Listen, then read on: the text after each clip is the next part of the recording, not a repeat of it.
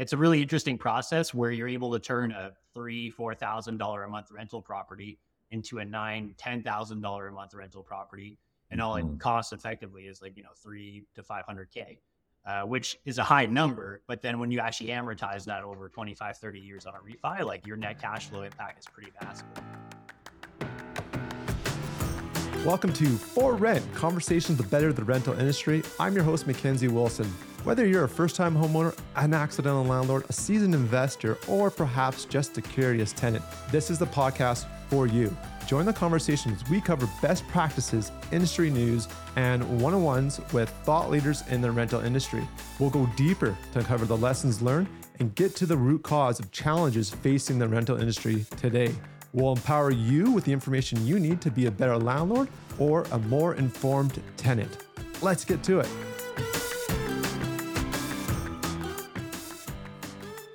So this is a fun conversation today. I've got both myself, so it's MacKenzie Wilson here, alongside two CEOs of Perch is Alex Leduc, and then my CEO over here at Silky Viler. So what a fun conversation, some smart minds at the table. I'm going to do more of the listening and let you two gentlemen talk and probably poke in every once in a while to make sure if I need clarification or highlight something important that you're saying. But let's just get into it. So folks that haven't met Alex, who are you, your background, and what led you to being the CEO of Perch? Yeah, no, thanks for having me today, and glad to be on with you two gentlemen here. So I started Perch almost exactly 5 years ago now, next month. But really my background, so I worked at some of the lenders, more on the variety of roles. So underwriting, audit, treasury, corporate finance is where I ended up landing for most of the time. And then left about 5 years ago to start this myself. So the easiest way to think of it, what is it that I did before and why do I do what I do now? So firsthand, I can see the giant disconnect between the parties in the real estate transaction, whether it's the realtor, the broker, the lender, the appraiser, the lawyer, everybody. So I took the skill set that I had, which was how do I help banks make as much money as they can from people, to then helping people to save as much as they can from the bank. So been doing that for 5 years and haven't looked back since. Cool.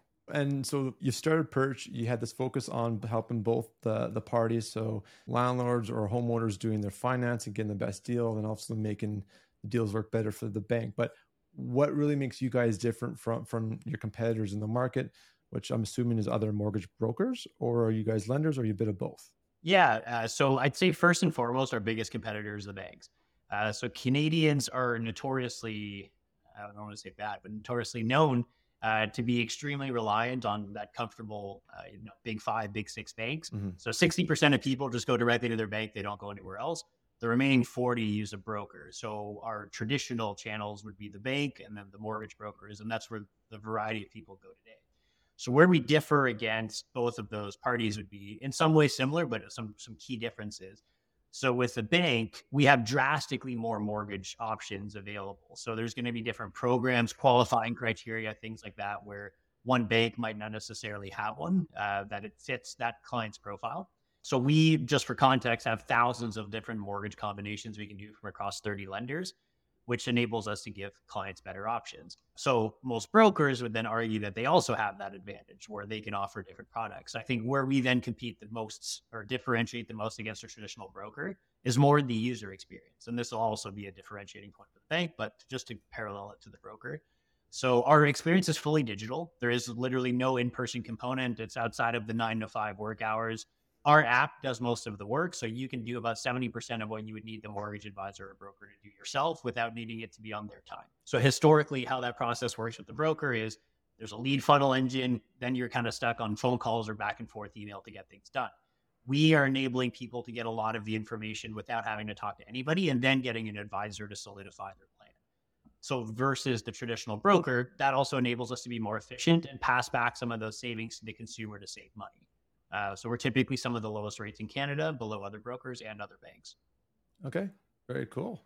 I know a big challenge when you're getting a new mortgage is a lot of paperwork and qualification and additional paperwork to make sure the qualification is still good. Do you guys handle that a little bit differently than an average mortgage broker that has perhaps a Google form or online application? Yes, definitely. So there's a lot less repetition. So in Perch, what's really cool is you create your profile and then that profile is like your hub.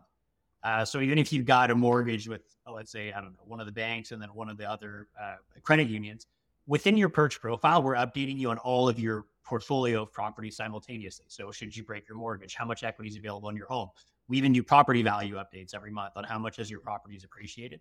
So we're giving you almost like a real estate portfolio management from a financing standpoint within one app. And then but why that's also beneficial is if you started, like you want to buy another property and you go to your bank, they're going to make you fill out everything again, as if they've never met you before. Versus with us, you're essentially just scanning your information to see if anything's changed, updating your profile, and then everything gets pushed forward. So any docs, like your photo ID that isn't expired, that is still good, carries forward. And then we just ask you for the bare minimum to move on to the next step. So most people with us, it takes them about 5 to 10 minutes to complete an application, whereas it can take a lot longer than that to go through a traditional channel. Right. That's very interesting. And how long is the turnaround process, Alex? Like, I think we've had some experience with your kind of app personally, but how does that compare to a traditional broker or bank? Yeah, so we target for same day pre-approvals. We've literally done them in as little as 20 minutes. The average bank or broker will usually take about 3 days. Wow. That's quite a difference. Yeah. And again, being fans of technology and automating things and kind of streamlining processes, that's the way to go. And good to see kind of somebody doing this in the mortgage space. And I hope as part of that profile that you guys put together, you're also accounting for rental income for those investment properties coming in to see kind of what the what that financial impact looks like. On that note, absolutely. Yeah, no, that's great. And on that note as well, I wanted to ask a bit about Perch Capital that you guys recently launched as well, and kind of the purpose and the vision and mission behind that side of the business. So some use cases that we've seen. So last year, this was a really big issue where you had house prices coming down and then people's sales were collapsing. Like it was a bit of a domino effect where one buyer pulls out, which then is the down payment for their next purchase. So now that buyer pulls out. So there's a bit of a cascading effect. And we were doing bridge loans to help people carry their sale over so that they didn't lose their purchase. Oh, wow. We've also done renovations or flips. So people wanting to buy the property, fix it up 2-3 months later and sell it at a premium. Conversions, taking a home into a 2-unit, or even now with a lot of the regulation around garden suites, converting your 1-unit property into a 3-unit or even a 4-unit property, typically is expensive. Some people might not qualify for it, but we can lend on the as improved value of the property up front. You can upgrade your property, start collecting the excess cash flow, and then refinance out immediately. And that must be a common use case now. Yeah, especially with kind of the mandate from the government to really push kind of the new supply in the market and allow kind of homeowners to split out units and then add in new units to the property. Are you seeing? Oh yeah, we've got one client who's doing it in abundance, so he's very keen on this. But essentially, yeah, it's a really interesting process where you're able to turn a $3,000-$4,000 a month rental property into a $9,000-$10,000 a month rental property, and all it costs effectively is like $300,000 to $500,000. Which is a high number, but then when you actually amortize that over 25-30 years on a refi, like your net cash flow impact is pretty massive. Right. Absolutely. That's cool. Yeah. Okay. So I want to slow this down too, because I'll have a question on more on the layman side. So there's two coming here. So part one, I'm a landlord or a new investor. How do I keep building up and acquire more properties and mortgages without hitting my lending limit? A typical wall that we hit with the banks where we can't get any more mortgages. How do you guys help with that, or how do you guys approach that challenge for landlords and investors? Yeah, absolutely. So with traditional lending, so most people's mentality is, and again, it's just kind of the way they're almost habituated. It's like the lowest rate is the only viable form of financing. So a lot of people can't get comfortable outside of that prime rate in an area. Okay. But the reality is everyone's eventually going to hit their max. Typically with banks or any traditional lender, you'll hit like a 5 or 6 door limit is where most of them operate. If you're a private wealth client and you've got a sweetheart deal behind the scenes, you can maybe get to 10. So I've seen 10 doors doable at some of the lenders. Then you have to get into real sophisticated, like to go beyond that, you have to start kind of parsing everything out. So maybe you have holding companies that hold certain properties that are with one lender, then you've got another one with another lender. But at some point, as you scale that, you will cap out. Where you hit your door limit. So then once you get past the A limit, you can go to what a lot of people will then do is like either a credit union or some of the alternative lending solutions. The reason why you eventually have to go beyond prime lending is the way that they qualify rental properties is extremely punitive. So on the A side, prime lending, they'll typically only count 50% of your rental income. Right. Yeah. Why that's an issue is like you can imagine where, let's say on day one, your property cash flows according to their qualifying ratios. It doesn't. It actually is basically only 50% of the way. Right. Yeah. So unless you have a ton of income, like from your job or other income sources, it's really hard to scale that and still qualify for the next property. So eventually you then have to go to alternative lenders. Alternative lenders will take anywhere from 80 or 70 to 100% of your rental income, which then gives you a pretty big boost. Right. And funny enough, I just wanted to jump in at Mac and just, the reason that the banks only do take 50% of their rental income is because rental income is notoriously unsecured, right? There's many reasons why it doesn't get paid, including tenant default, vacancy risk, occupancy risk. So, this has been an area that we've explored in speaking with some credit unions and lenders, in the ability of actually providing single key, the rent guarantee, as a way to actually increase that limit and provide more confidence to the lender that the rent will be paid, even if tenants do not, right? Especially in this climate where if you don't pay rent, if tenants default on their rent payments, the legal process to remedy that or to get them out can take anywhere from 8 to 12 months. So as a homeowner, that property loses rental income for over 12 months. And that's really the risk that the banks are afraid of when it comes to lending. So it's something that we're kind of looking to see if we can improve that for a lot of homeowners and real estate investors out there. So Villa, I'm thinking here, if someone's looking to grow their portfolio, and if you could package in a rent guarantee product to help them qualify and still continue to grow their portfolio, that might be an interesting This is use case. exactly kind of what we're exploring. Yeah, for sure. But Alex, I don't want to steal your thunder. You mentioned, okay, so yes. It's all good. Share thunder. You've got to look for alternatives for, to expand. I'll let you continue down that train of thought because I think a lot of people find this interesting. Yeah. And then some of the programs we've come across lately that are actually very interesting that's the traditional model of scaling your residential portfolio kind of one at a time. However, we've come across a lot of programs lately where you can kind of batch them. So when you can get to, let's say, 5 units or more. So what the definition of a residential property is 4 units or less. So if you buy a detached home, that's 1 unit. A detached home with a legal basement, 2 units. Triplex, 3 units, etc. Okay. A garden home counts as a unit too. So if you had a duplex with a garden home, 3 units. So anything below 5 units is you're all good essentially. But as soon as you get to 5 and above, you essentially become what's deemed as a commercial property. So it's based on the number of units. A lot of things. It's based on the number of units, not number of properties, right? So that's where that 5. Exactly. Gotcha. Yeah. So once you get to 5 units and above, though, what's interesting is that the residential qualifying process is heavily based on, 50% of rental income, your personal income, your credit score. It's much more heavy on kind of your qualifying criteria. Mm-hmm. But we've seen programs now where, let's say, if you get to 5 units, so if you bought 3 duplexes, that's 6 units. So 6 units being more than 5, you could essentially then qualify under a commercial program. So the beauty of commercial programs, so it's the equivalent of like picturing a guy buying the entire condo project or a multifamily building. Like there's a lot of commercial property investments that landlords do, but you can actually do this with a residential overlay where it's essentially, let's say, a bunch of townhomes that are side-by-side link homes, whatever it might be. Mm-hmm. You can batch them into one aggregate or blanket security, and then it can be treated as commercial. So then when you do it that way, you're actually only qualifying based on the rent roll and everything else, and it becomes a lot less dependent on your personal qualifying ability. And you can do those in holdcos, which then frees up your qualifying power personally to then still go after rental properties. So we see this become a bit more of a material thing where people are kind of in that maybe 10 plus property range, where you can then start to think of like, I'm going to get 4 at a time on my next one. And that's where we can then see a lot of like, you can then be buying 4 or 5 properties at a time.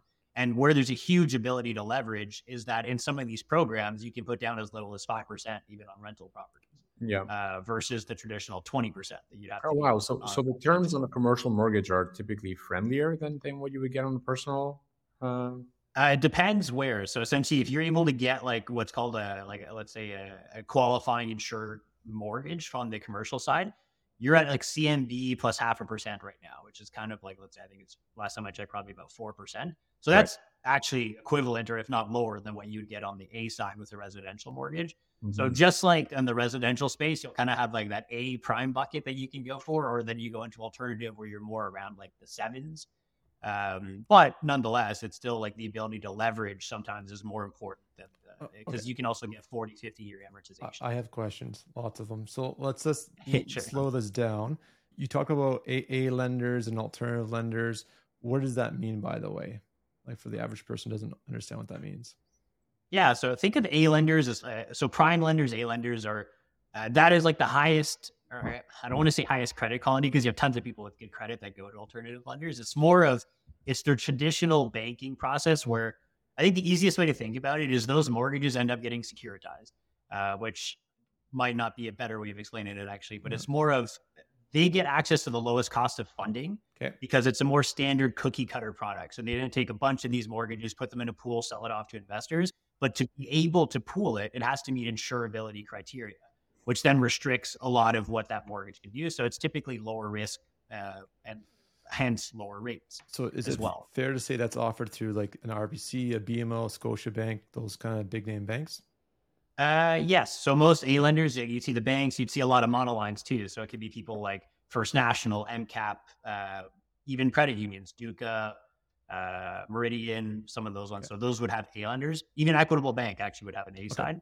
But then alternative lenders can actually also be banks because, for example, RBC has an alternative side. Equitable has an alternative side. Home Trust has an alternative side. So a lot of these lenders. Okay. And there's a lot to kind of understand, and bringing up the average homeowner or the landlord to understand this stuff. There's a lot going on, which makes it pretty powerful having these kind of conversations with you, Alex, and perhaps the tools that you guys have got in place to help people qualify. On that note, then, if like I know one thing I always try to look at and try to do the math is knowing where interest rates are at and where they're going. I might have an opportunity to probably break my financing and refinance a mortgage to get a better rate if the numbers make sense. Do you guys look at that as well, or have any tools for that? Yeah. So actually in your Perch profile, there's actually a section like under your properties. Every week we recalculate what the market rate is for it. So we're constantly telling people if they should break their mortgage to switch of like, just, is there an opportunity to break early and save? And then we are also every month we recalculate the equity in the property. So we're telling you how much equity could be available to refinance as well. Very cool. Those are typically the two main trigger points for somebody of I would switch if there's a net benefit to doing so. Mm-hmm. So we're not just saying only if there's a lower rate, because if you have a huge penalty to save 10 basis points on your mortgage, it's usually not worth it. But we actually do what's called the net benefit. So we'll take the interest rate savings minus your penalty, and then only if that number is positive do we recommend it. So basically you're automating all of the manual work I've done in the past to see if I can get my best rate and making it easy and just log into a dashboard and see what the numbers say. Not only that, you don't even have to think about it anymore. So I forget what the word, it's like the mental burden or like the mental baggage you have to carry around. It's like we actually notify you. You'll get an email that says when you can switch, and if it's negative, then you just don't hear from us. We're not going to spam you. You might save. We'll tell you exactly when you can save. That's cool. That's very cool. That allows me to be top of the market without doing the work, because I'd only do it like once in a while, every maybe once a year when I was looking at my mortgages. So you guys have built that into a dashboard with auto notifications. Brilliant. And honestly, the one thing I'll mention is, so when you said is exactly what most people do is like, the once a year refresher tends to be kind of the main area where people will do it. If they do it. And if you do it, and I don't blame you, it's not like it's a fun thing to do, right? It's to refresh your mortgage rates. But what I can say is that if you just think of the last year, the sheer like peak to trough of like where mortgage rates have gone in that year, you could have missed so many windows. The delta is huge. So that's really the benefit of our system, because since it's every week, we're constantly looking to see like once it happens, you switch. Yeah. So where this was especially useful for some of our clients was in Q1 of last year. Before rates kind of really started to rally, like in the near future, we had all these variable rate mortgage holders where our system picked up the inflection of the yield curve going forward, that kind of anticipated toward much higher prime rate increases. And we had sent out a flurry of emails for every variable rate holder of lock and fix net savings expected at this. So we had, I think about it, maybe a dozen or a little bit more than a dozen of people to take us up on it. And I stistill get the thank you emails today where they're like, man, I locked in like 2.8%, like 3 or 5 year fix. Thank you. Because today they'd be at like 5. For sure. I can speak to that firsthand. On that note, Alex, do you recommend people jump on a fixed or variable rate mortgage, and how should they go about deciding in this environment right now? And I'll give this a date. So we're speaking in end of May, just after May long weekend, 2023. Yeah. Go ahead, Alex. Yeah, no, fair, I guess. Yeah, because the numbers I say might be super low or high, I guess, depending on when somebody listens to this. Hey there, sorry for the quick interruption. This podcast is all based on the collective wisdom of everyone. It's interactive. We absolutely need your input and feedback. So if there's a comment, a question, a best practice that you've learned that relates to an episode, or just something that's come across your mind you think would be great for the show, we are all about taking this collective wisdom to better the rental industry. Please share with us, good or bad. We'll take it all. I've got tough skin. You can send your questions and concerns and feedback all to forrent@singleKey.com. Okay, let's get you right back in that episode. Thank you so much. So the question that I know everybody hates to get, but in this case, I'll unfortunately have to use is, it depends. So luckily though, it's based on the moment in time where you're going to make that decision. So one lender might have a really competitive variable offer or a fixed offer. For us, it all comes down to the economics of that expectation. So we have a Pathfinder tool, which actually helps you calculate it to the penny. So we actually will have our interest rate forecast, which we update every single day, which factors in your renewal rates of if you take a 3-year versus a 5-year, what's your rate at 3 years plus those 2 years, and how does that compare to 5? So where this goes beyond the traditional rate comparison site is that anybody can see that 5.1 is better than 5.2 rate, right? Yeah. But what it doesn't tell you is, do I go 3-year? Do I go 5-year? Do I go fixed? Do I go variable? Like what penalties, what terms are buried into that mortgage? That was even my follow-up question is like, what are the, but Yeah. maybe we'll explore that later. Is like, what are all the considerations you have to take into account when you're actually deciding to switch your mortgage over? So, yeah. Yeah, absolutely. So our Pathfinder tool essentially takes all those core problems. And even if you have an existing offer, you can plug it into the Pathfinder and we'll tell you how it compares to everything else. But essentially, we're looking at the interest rate forecast to compare the terms and the rate type differences and quantify it for you. So, you're leaving $6,000 on the table if you go with this rate versus this rate. And you'll see that the answer is not actually always the same. So for example, for a while, it was low term fixed mortgages that were like the top contender. And the general theme was that, it's because rates are going to go up, so you should go for a shorter term. That's no longer true. I think today, actually, the 5-year fix is actually the most competitive because they've corrected for that. So now a lot of people are now kind of overpaying if they go into certain terms. So we help quantify that. Variable rates are still dramatically overpriced, though, relative to where the fixed rates are. But that could come back down because spreads could easily compress a lot more, widen compared to where they are now. Right. But that's why it's so beneficial, because based on the day you make that decision, your answer might be different than the person who has to make it the next month. So that's why I always suggest that worry about it when it's time to make the decision, but then also have the right tools to help you make it at that point in time. Right. No, that makes sense. And if you can do the math for us, that's even better. Yes. And, if we're having this conversation and, hey, I'm thinking about maybe kind of switching my mortgage over, moving from variable to fixed, or changing to a different provider to get a better rate, what are those key considerations that I need to take into account that will affect my kind of cost of switching to the new? Yeah. Yeah. So the first thing and we always help people quantify it is, should you even do it? Yeah. So we'll calculate your expected penalty. We'll calculate the expected switch savings so you can get an idea of what that looks like. So that's in the context of somebody who's breaking their mortgage early. So somebody who's coming up for renewal, when they switch, typically there isn't really a cost to do so. Most lenders will pick up the tab for your legal fees when you switch over to a new lender. But if you want to break early, different story. And then also if you want to pull money out, reset your amortization to lower your payments or whatever it is you restructure, want to do. essentially. If you want to refinance, it's going to cost you legal fees every time. Right. So those are some of the considerations. The other thing is then in regards to, so that's kind of the primary considerations. The secondary considerations is the terms and the kind of what comes with it. So for example, just to give you some use cases where it makes sense, is we had a client that was approaching retirement. So we set them up with a home equity line of credit because they'd be able to tap that line of credit if they needed it later without having to requalify for it once they retire. Okay. In that use case, it's not necessarily the lowest rate that was actually the most beneficial to them because they had a very small mortgage. It was actually just being able to access their leverage later in life without needing to do it through a reverse mortgage or a private mortgage because they no longer qualify once they retire. Right. Those are then the things where it really comes down to that holistic big picture. And it is part of what we do in our assessment. So as much as I'll, raise our flag for we have the automation and the tech, I think we still very much have that. Every client has a dedicated mortgage advisor, and it's still very important to have that person to kind of be the shepherd or the Sherpa through the journey there, just to help them kind of make the best decision. Because if you have somebody put in the wrong inputs without essentially thinking of the bigger picture, like you're going to get the wrong answer. Totally. So ultimately it's meant to enable them, but then we still need somebody with the guardrails. Now that helps. And if I can ask a stupid question with your permission, is it generally, if your mortgage is not up for renewal, is it generally, less costly to cancel a variable mortgage versus a fixed mortgage?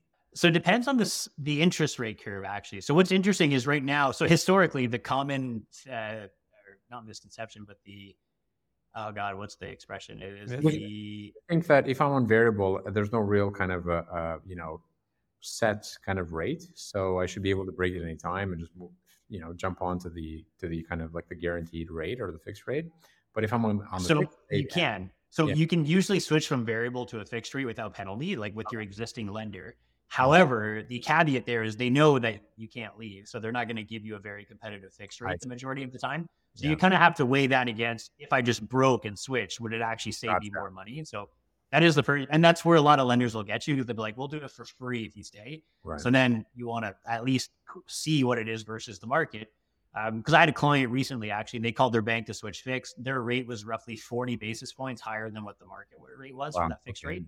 So even breaking it, they paid an $8,000 penalty, but I got them $10,000 in cash back with a lower rate, and they was able to cover the penalty. So you have to look at the full picture in that sense. Yeah. The second thing is the penalty. So the biggest kind of common notion was that you should always go variable because it has a lower penalty. But that's no longer true, because it was true when variable rates were extremely low. But a lot of lenders will actually do it based on 3 months interest, which in this case, your variable rate is higher than your fixed rate. So you're actually going to be paying a higher penalty a lot of the times with the variable rate. And especially some lenders don't do it based on your actual rate. They do it based on the prime rate is their reference point. So at that point, you're paying a 6.7% 3-month interest penalty instead of like your 4 or 3 or 2%. Very So yeah, there's definitely some caveats there. Yeah, no, and again, these are basic questions that I hope a lot of our listeners already know some of this stuff, but I figured why not cover some of the basics. On that note as well, Alex, you mentioned earlier that most people just look at price. What is the lowest rate? What is the lowest kind of like interest rate that I get on my mortgage? In your opinion, what are some of the, and having seen a lot of the lenders and different ways they structure their mortgages, what are some of the key terms to be wary of or to kind of pay attention to when you're deciding between different providers? And maybe let's call it the top 5 or so. Yeah. So one of the biggest ones, I think, is the home equity line of credit, but not just a home equity line of credit, a readvanceable home equity line of credit. Okay. So this was a huge saving grace for a lot of landlords in the last couple of years. So with the home equity line of credit, when it's readvanceable, what that means is your mortgage and your HELOC are essentially a joint entity. Mm-hmm. So all the principal you pay down on your mortgage immediately goes towards your home equity line of credit balance. So in the last few years, when you have a massive increase in your mortgage payment, let's say if you had a variable rate or even on renewal, I think what happened to a lot of people is their properties went into a negative cash flow position unexpectedly. Like obviously, there's some things you plan for and some things you don't. Mm-hmm. With the readvanceable HELOC, they were essentially able to convert all their mortgages into interest-only payments, which dramatically increased the cash flow. So while, yes, you're increasing your mortgage to essentially do that with the home equity line of credit, I think sometimes cash flow is much more important than the absolute ROI, because if you need to cash flow your properties temporarily, if your only other option is to sell it or to like liquidate other assets, that's the worst option. You always want to be able to carry your property through the tough times, right? Absolutely. Yeah. So that was cutting some people's mortgages by 20, 30, 40% a month. Wow. So that's one thing. Like the key term is so yeah. Does it come with a readvanceable HELOC? And would the readvanceable HELOC be available for the entire lifetime of the mortgage, or just a 5-year term that you're signed up for? Yeah, so when you renew, it actually carries with it. So that's actually the beauty of it, is because you can give your property reappraised at any time. If you have to requalify to increase your limit. Yeah. But let's say on day one, you bought a $500,000 property, you had a $400,000 mortgage and a HELOC. Yeah.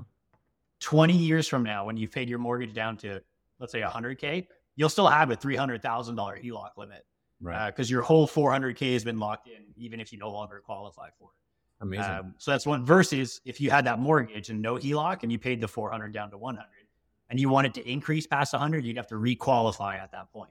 And the beauty of that as well is that it seems like that kind of line increases with the more properties you have. So as your exposure increases to the market, as you have more properties, so does your flexibility, because now you have more home equity to pull on if you need to kind of make your cash flow, right? So very interesting. Yeah, exactly. So that's definitely one key term that like a lot of people can focus on.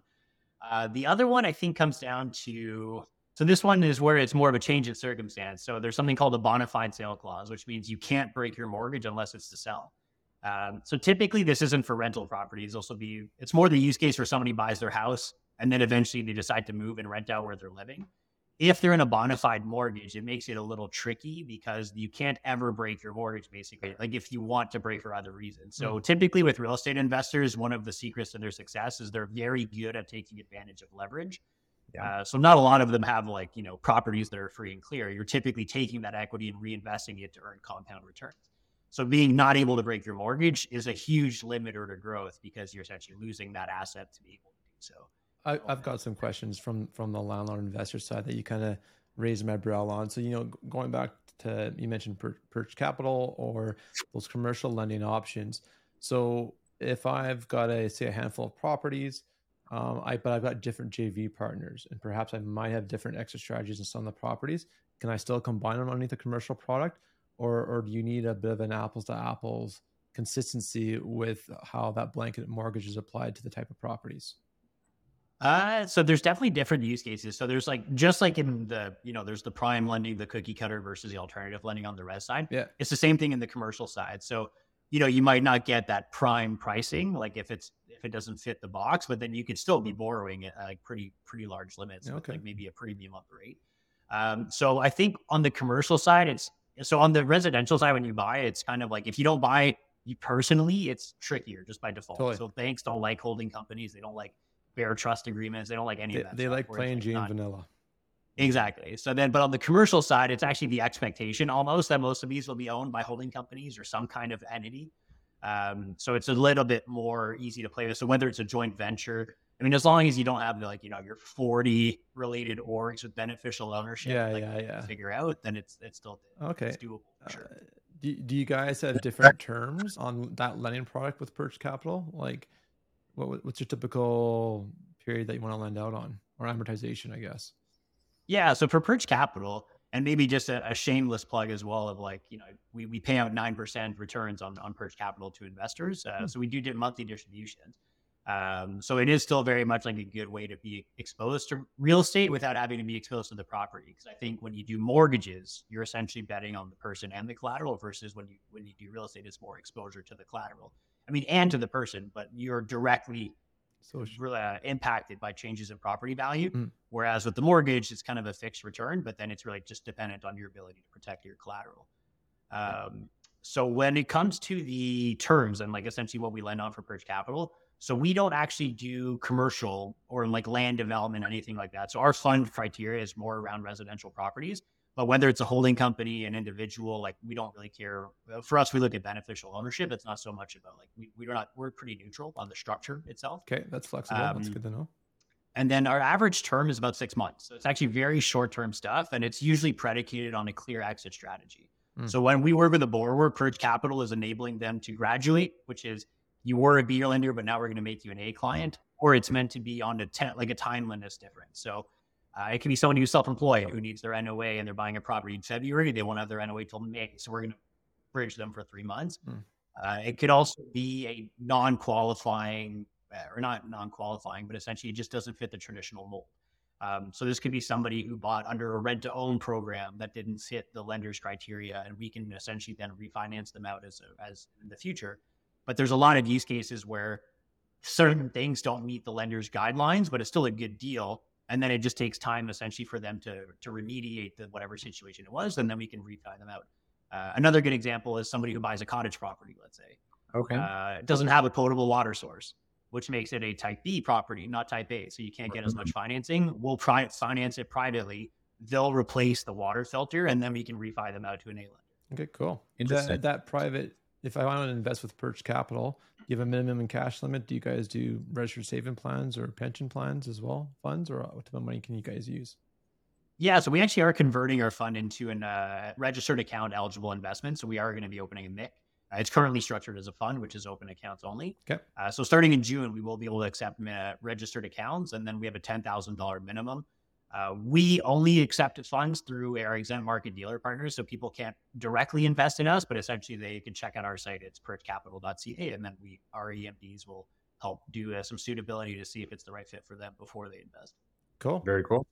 Awesome. I wanted to kind of go a bit deeper on that. You already mentioned some alternative kind of different types of properties, Alex. So like, lakefront cottages and what about like when considering kind of a financing for a single family home versus versus a condo versus a duplex, triplex, quadplex, or larger properties?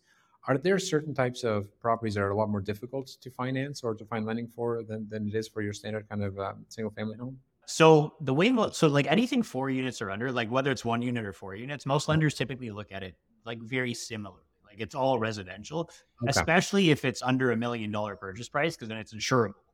Right. So I mean, I'm trying to find the most politically correct way to say this, but when you have an insurable property, you're essentially getting insurance on it and securitizing it. So it's like from a risk standpoint, you've mitigated it completely. Very because low. You have a piece of paper that says, I'm going to get paid out if this doesn't pay. Mhm. Obviously, considering you have to have done the underwriting correctly.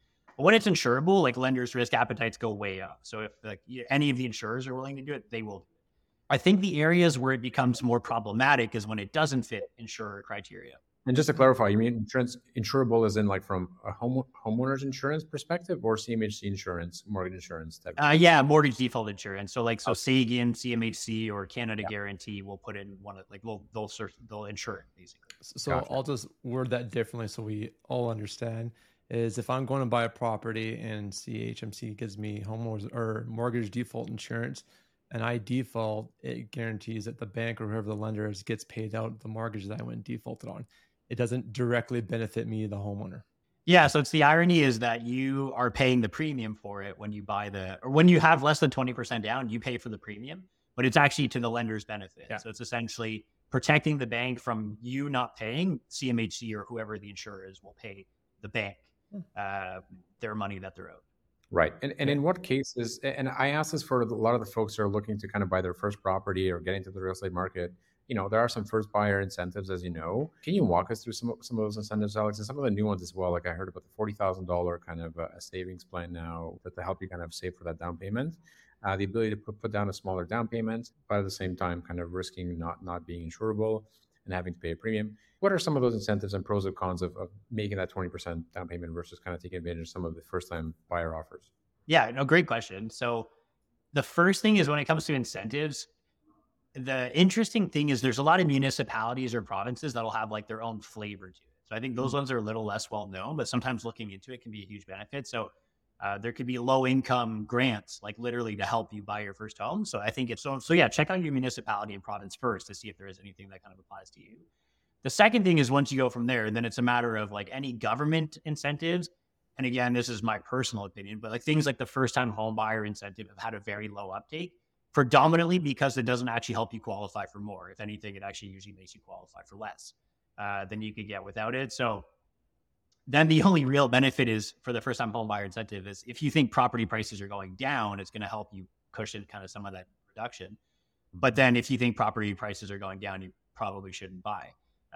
So it's kind of like, I don't see much benefit to it personally. So that's interesting. So if you do take advantage of the first time buyer offer, which is basically, I think, as low as a 5% down payment instead of 20, then you cannot qualify for as much, which makes sense because your LTV or loan to value ratio will be lower, right?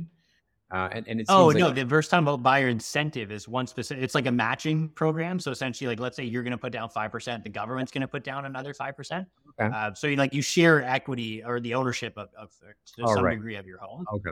But you can put down 5% just without the first time home buyer incentive under the traditional qualifying criteria though. Mm-hmm. Okay. Interesting.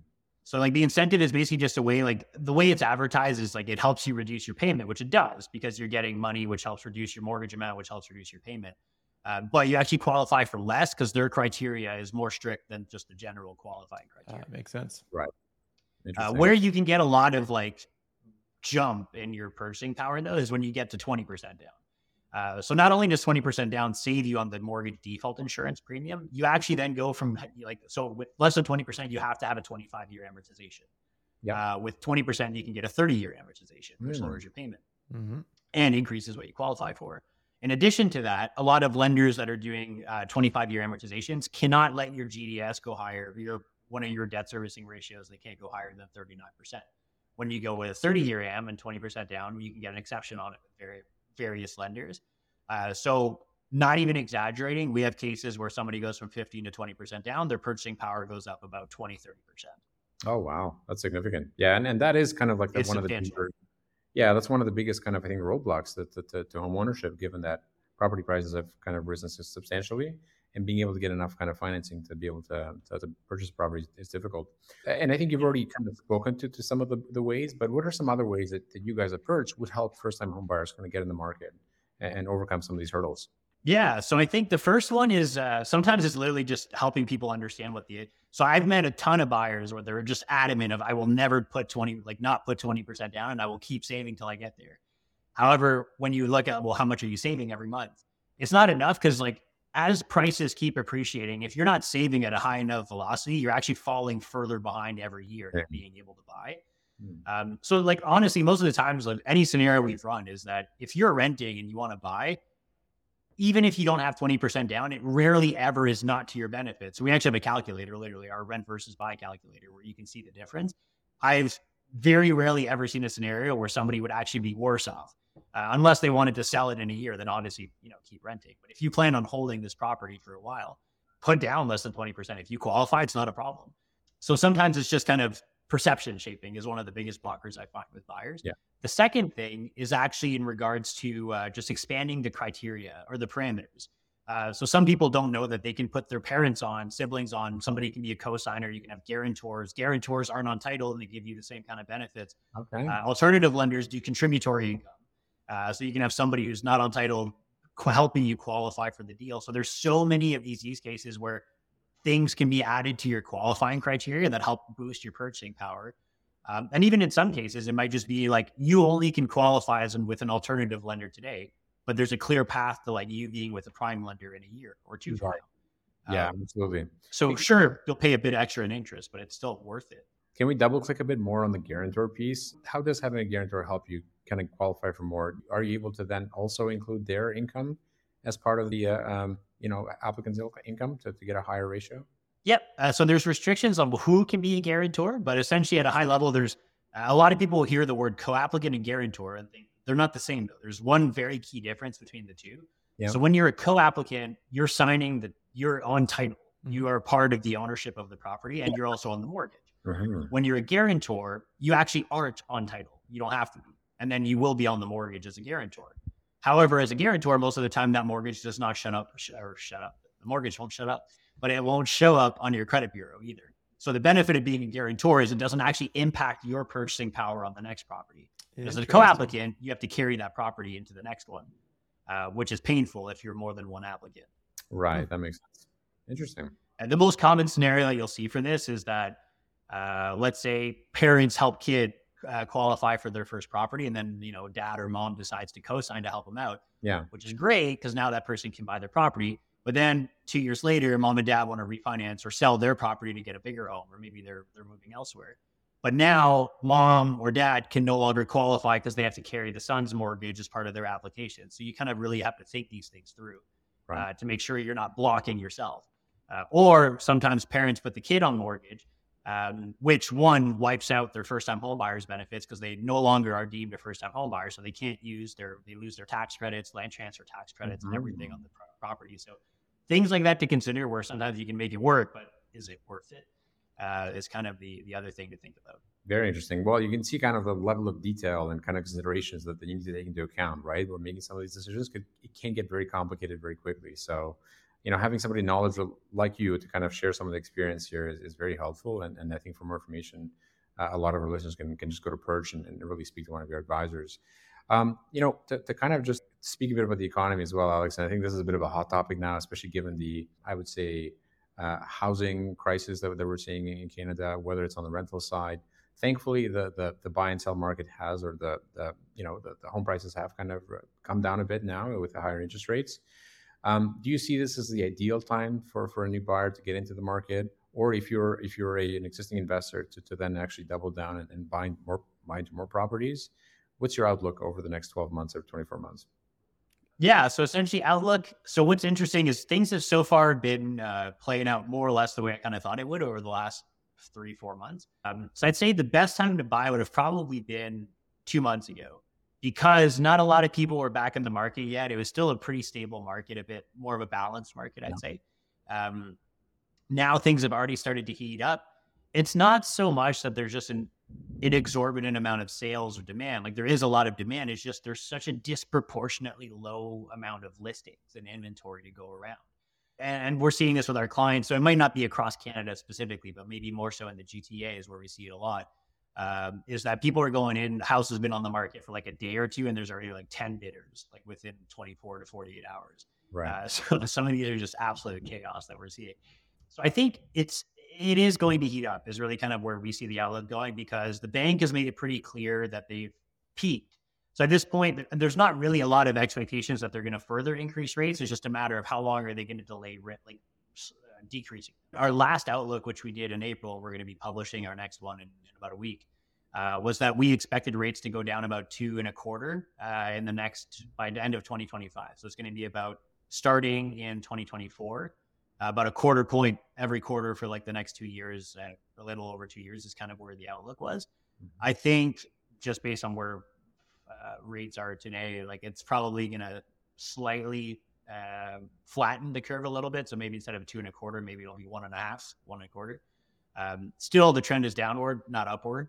But what that does is as rates continue to decrease, we're going to have kind of this culminating effect of lower rates are going to further increase people's qualifying amount. That's going to give people the comfort they need to then start looking at maybe now's the time to list my home and go buy the bigger place that I've been putting off. Because what we're seeing now is a lot of pent up buyers. So we've got high immigration. We have a lot of people that were kind of waiting to see where the housing market would play out because they didn't feel comfortable buying the last 6 months. You know, it's funny you say that, because we're seeing a lot of those folks kind of really putting pressure on the rental market. Yeah, you know, as you've seen now, especially during this period of kind of downslide in kind of buy prices, rental prices have skyrocketed for that exact same reason. Is that we saw a bit of a compression from folks coming back. You know, a lot of students coming back to school from COVID and kind of wanting student housing or moving out of their parents' homes. In September last year, you had a kind of restart to the immigration and population influx. And then in addition to that, you have that natural population of buyers that would graduate from renting and enter the ownership market. They're not leaving because they're waiting for prices to bottom out. So it was a kind of a perfect storm that really kind of boosted rental prices by about 20 to 30% over the past year. Yeah. Yeah, no, and yeah, we saw that like huge increase in rents, which you know was kind of expected since you had such a huge increase in a lot of people's mortgage rates. But yeah, to your point, there was a lot of other factors at play there. Yeah. Well, and like the compression, right? What did interest rates end up going up by? We went up by like 2%, 425% in the last little while. Yeah. Yeah. So like that amount, right, knocks that whole bottom segment that could just qualify. Well, they're not qualifying now; they're forced to be renters. More demand in that rental market, right? So, which is why I think we're seeing those rates. Well, you've seen a lot of people push out into alternative too. So I'd say historically, like we probably did 85% of our volumes were with A or prime lenders. Oh yeah. I'd say that number is probably now 70% or 65%. You're seeing a lot more alternative. And again, like high credit people. So our average credit score in Perch Capital, which is private lending, which is even more expensive than alternative, is about 792. So these are high credit quality borrowers. Interesting. So a lot of people are getting pushed into alternative capital sources just because they just don't fit the box, and that box continues to get tight. And those ratios on your market share you just gave us, that's over the just call them the last 6 months. Is that a fair statement? Yeah, I'd say last 6, maybe even 12. Okay, cool. But yeah, a huge shift that we're seeing go into that into the other direction. Right. But at the same time, also like a tremendous amount of value opportunity. So we've had people. I think what was interesting is because normally refinances would go down when rates go up and home values come down, but landlords were looking to pull equity out as quickly as they could just to pick up as many. In Q1, it was like feeding frenzy of like, I need to get as many of these as humanly possible. It's like, you know, can I use my RESP as collateral? It's like, no. Yeah. So like whatever you could do to get more equity out to get into the housing market was really like I think investors were the first ones to kind of really jump on the opportunity. Yeah. And then that drove a bit of that demand back up. And now we're seeing home prices up again and everything. And then the general market, I think, then follows because once the trend is up, everybody wants in on it. Right. Absolutely. And no, that makes a lot of sense. And now, you know, I think as we look ahead, maybe in the next 12 to 24 months with rising interest rates, with, you know, the inflation coming down and potentially a risk of recession on the horizon. Does that worry you? Do you think that might impact home prices? It might impact people's ability to pay. Layoffs kind of causing downward pressure on home prices. I think that's kind of the balancing act now. Is do you want to take advantage of the opportunity of the lower kind of prices, but at the same time weigh that against the risk of a recession further driving prices down?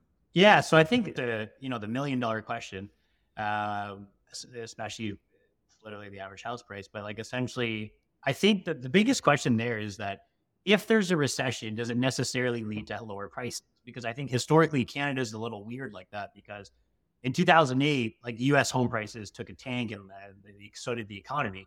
But Canada really didn't have anywhere near as much of an impact. And historically, even when we do have a slower economy, we've had, like, even during COVID, like home prices skyrocketed. Yeah. So a lot of it has more to do with like the supply and demand imbalances, I think, rather than, so in recessionary times, absolutely. Like if there's massive layoffs and people don't have jobs, people can't qualify. That's goes without saying. It's more of, I think, the recession that they're expecting doesn't necessarily, I think, lead to lower home prices, because I see nothing that would change the supply of homes to the level where we would need it to be. Mm-hmm. There's going to be nothing that will impact demand, because if we want to continue to, increase tax revenue and drive up immigration, to do that, there's going to be an increasing number of people. And then the second thing is, as much as there is, we are seeing layoffs, our unemployment rate is still extremely low by historical standards. So I think, like, as much as there are layoffs, a lot of people are getting picked up again. So I think it's going to be very interesting to see how it kind of plays out. But if there's a deep recession, rates typically get cut to fuel growth to kind of offset it. So right. And I think both can feed into higher home prices as well. So I think, personally, I think it's going to be more supply demand driven, and then I think supply is going to stay low, demand's going to stay high, and that should drive to appreciating it. So I think the next 6 to 10 months will be hot, like above average price growth, and then it'll start to kind of level off, and then I think it'll pick back up again once the interest rates because if interest rates steadily decline, I think it kind of gets absorbed a bit better versus like a 1% cut or something like that kind of just drives everybody up the wall. I just want to ask one thing, because you got me thinking there, is around the supply and demand. And I agree with all those points you made there, Alex. I'm curious in your thoughts where we're talking about foreign money entering the Canadian market. I know internationally we're viewed as a very stable government in Canada and all that. So generally I see a lot of foreign money come in to like Vancouver right now, and they're having big challenges with that. What I struggle with, can you help me quantify what you think that amount of money is, or how big of a factor that plays into this balance and supply equation of the home market? Yeah, is it a meaningful, I think, portion of demand in the market, right? Thank you, Viler. Yeah, exactly. So personally, I have never done a mortgage for someone who was a non-resident. I personally, essentially, like, I had never even, it's not that I wouldn't do it, it's just I literally haven't seen an application come through where somebody would do that. So I think on one hand, there definitely are channels where it happens. But I think the numbers that anecdotally I can think of off the top of my head, I think they looked into it was something like 3% of transactions were foreign buyers, from what I remember. With all the foreign buyer bans, which would, I guess, expire in about a year and a half from now that they've set in place, assuming they don't meet one of the many exceptions that would then let them buy anyways. But essentially, let's say once that runs out, my understanding is it's not a very large number, because I think there's like two, boogeyman in the real estate industry. One is foreign buyers, which I think any survey has ever, like, a lot of surveys usually show it's like a pretty small number of total transactions. The second one is vacant homes, where you have all these foreign buyers buying a property that no one lives in. I think the latest stat that came out, there's a report from Toronto where essentially the number of vacant homes was astronomically lower than where they expected it to be, because there just wasn't a lot of vacant homes. Either that, or there's just a ubiquitous ability for people to hide their vacant homes. So I guess it's, either reporting's not there or the vacant homes aren't there. Yeah. But overall, I think it is very much like kind of just the regular. I don't think like there's a huge off market that's driving these forces in any particular way. I think it's just the general, everybody that's looking to buy homes are the ones driving activity. That makes sense. And an interesting factor also recently with kind of the changes in the economy and the fluctuations that you mentioned over the past couple of years, we've seen a lot of inter-province migration as well, right? Folks kind of like picking up and leaving Ontario because it just got too expensive and moving to provinces like Alberta, where Mac is based out of, and driving home prices there up in the past year or so. I think you can probably kind of you've experienced some of that yourself, Mac. But Mhm. from your perspective, Alex, given that Perch is now across Canada, have you seen some of that shift in deals from Ontario to some of the more Western provinces on your side? Yeah. So I think what was interesting is this really, we saw a huge surge of this during COVID. Yeah, And I'd say it still has persisted, not to the same level, but it wasn't even inter-province. It was even like just within the same province of people that were now looking to live in like Bancroft right. instead of Toronto that would have never considered it before. So there's a huge surge there. And I have the amount, like so many clients that I have, it's like they start a home buying plan. It's like I'm either looking in Kitchener or Calgary. I'm either looking in London, Ontario or Halifax. Right. So it is interesting to just see that level of dispersion of where people are just totally comfortable picking up and going. Because a lot of these people do work fully remotely. And to some degree, if your location and your vocation don't have to line up, why would you kind of limit yourself if you don't need to, right? Like you can go live a really good life elsewhere at a fraction of the cost. So a lot of people are taking. Why not, right? I would love to see a report trending out that impact, because I'm super curious on those numbers. Yeah. There is, I know they're published. So there are like net immigration and emigration numbers by province. Mhm. I forget reading it, but there was a huge outflow, I think, from Ontario to Alberta, I think was one of the main ones. Okay. I think I'd say just anecdotally from the ones I see, like I see Calgary a lot. So not just for people that are looking to move there, because it's got a lot going on for it, but also just investors, like a lot of Ontario investors buying up a bunch of Calgary townhomes that just, good rents, pretty easy, low price of entry compared to what you'd have to buy here. Absolutely. And I'm curious to know if this trend is here to stay, or if people now, back to work movement, if that'll reverse in some way, and kind of concentrate the population back into the major cities and then drive prices up. It'll be interesting to see. Yeah, TBD. I mean, I think a portion of it is here to stay, but I don't think it'll ever, I don't think it'll ever go back to where it was pre-COVID, but I also don't think it'll level out to where it was during COVID. Yeah, which I think somewhere is in between. it provides people more options to kind of get some affordability on their housing costs, right? Yeah. Yeah, absolutely. Cool. Well, Alex, I think we'll have to have you back. Maybe we can have these.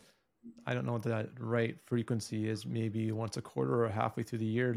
I love these macro trend conversations, because it's interesting hearing the different opinions from your side on the mortgage side, which of course you guys have to be very diligent on your side when you do the lending, just to hear what you're seeing going on from what we're seeing, Viler and I, with rents and applications and numbers and all that stuff increasing throughout the different provinces. So it's always insightful. Yeah, no, I always love chatting about these things to you, because I find there's not usually a lot of representation, where it's like some people will see a lot of these trends, but I find that like everything's so pessimistic. Like I find like the headline news around real estate is always, it's going to crash, things are going down, but it's real estate honestly, there's so much momentum. Yeah, absolutely. Yeah, and it's great. It's great having somebody experienced like yourself come here and share some of the knowledge with the audience. And I hope a lot of our listeners find this helpful. And for any more information, invite them to kind of reach out to you guys at Perch and talk to one of your advisors. Yeah, absolutely. Do you want to just list the best ways to check out Perch and Perch Capital and the different things we talked about today, Alex? Yeah, so on our site, myperch.io. So it's spelled like the fish, PERCH, or just Google us, so you'll be able to find us as well. You can create a profile. It's free to sign up. You can add your properties. You immediately get insights, and then you'll get a dedicated advisor assigned to you the same day. You can chat, email, call, whatever your preferred mode of communication is. We're here for you, and you need it on your terms. And yeah, we're here to help you get the best deal, whether it's with us or with, like, sometimes we'll tell you to stay put. So we're not biased. We're just here to give you transparent advice. And then with Perch Capital, more on the investment side, I mean, potentially also on the borrowing side. But if you chat with our advisors, we would bring it up if Perch Capital is the right fit as part of your strategy. Anyways, Perch Capital doesn't deal directly with clients. We only deal through brokers. Okay. Mm-hmm. Very cool. As a borrower, anyways. And Perch Capital's website for people to check out more information? Perchcapital.ca. Perfect. All right. Well, thank you very much, gentlemen.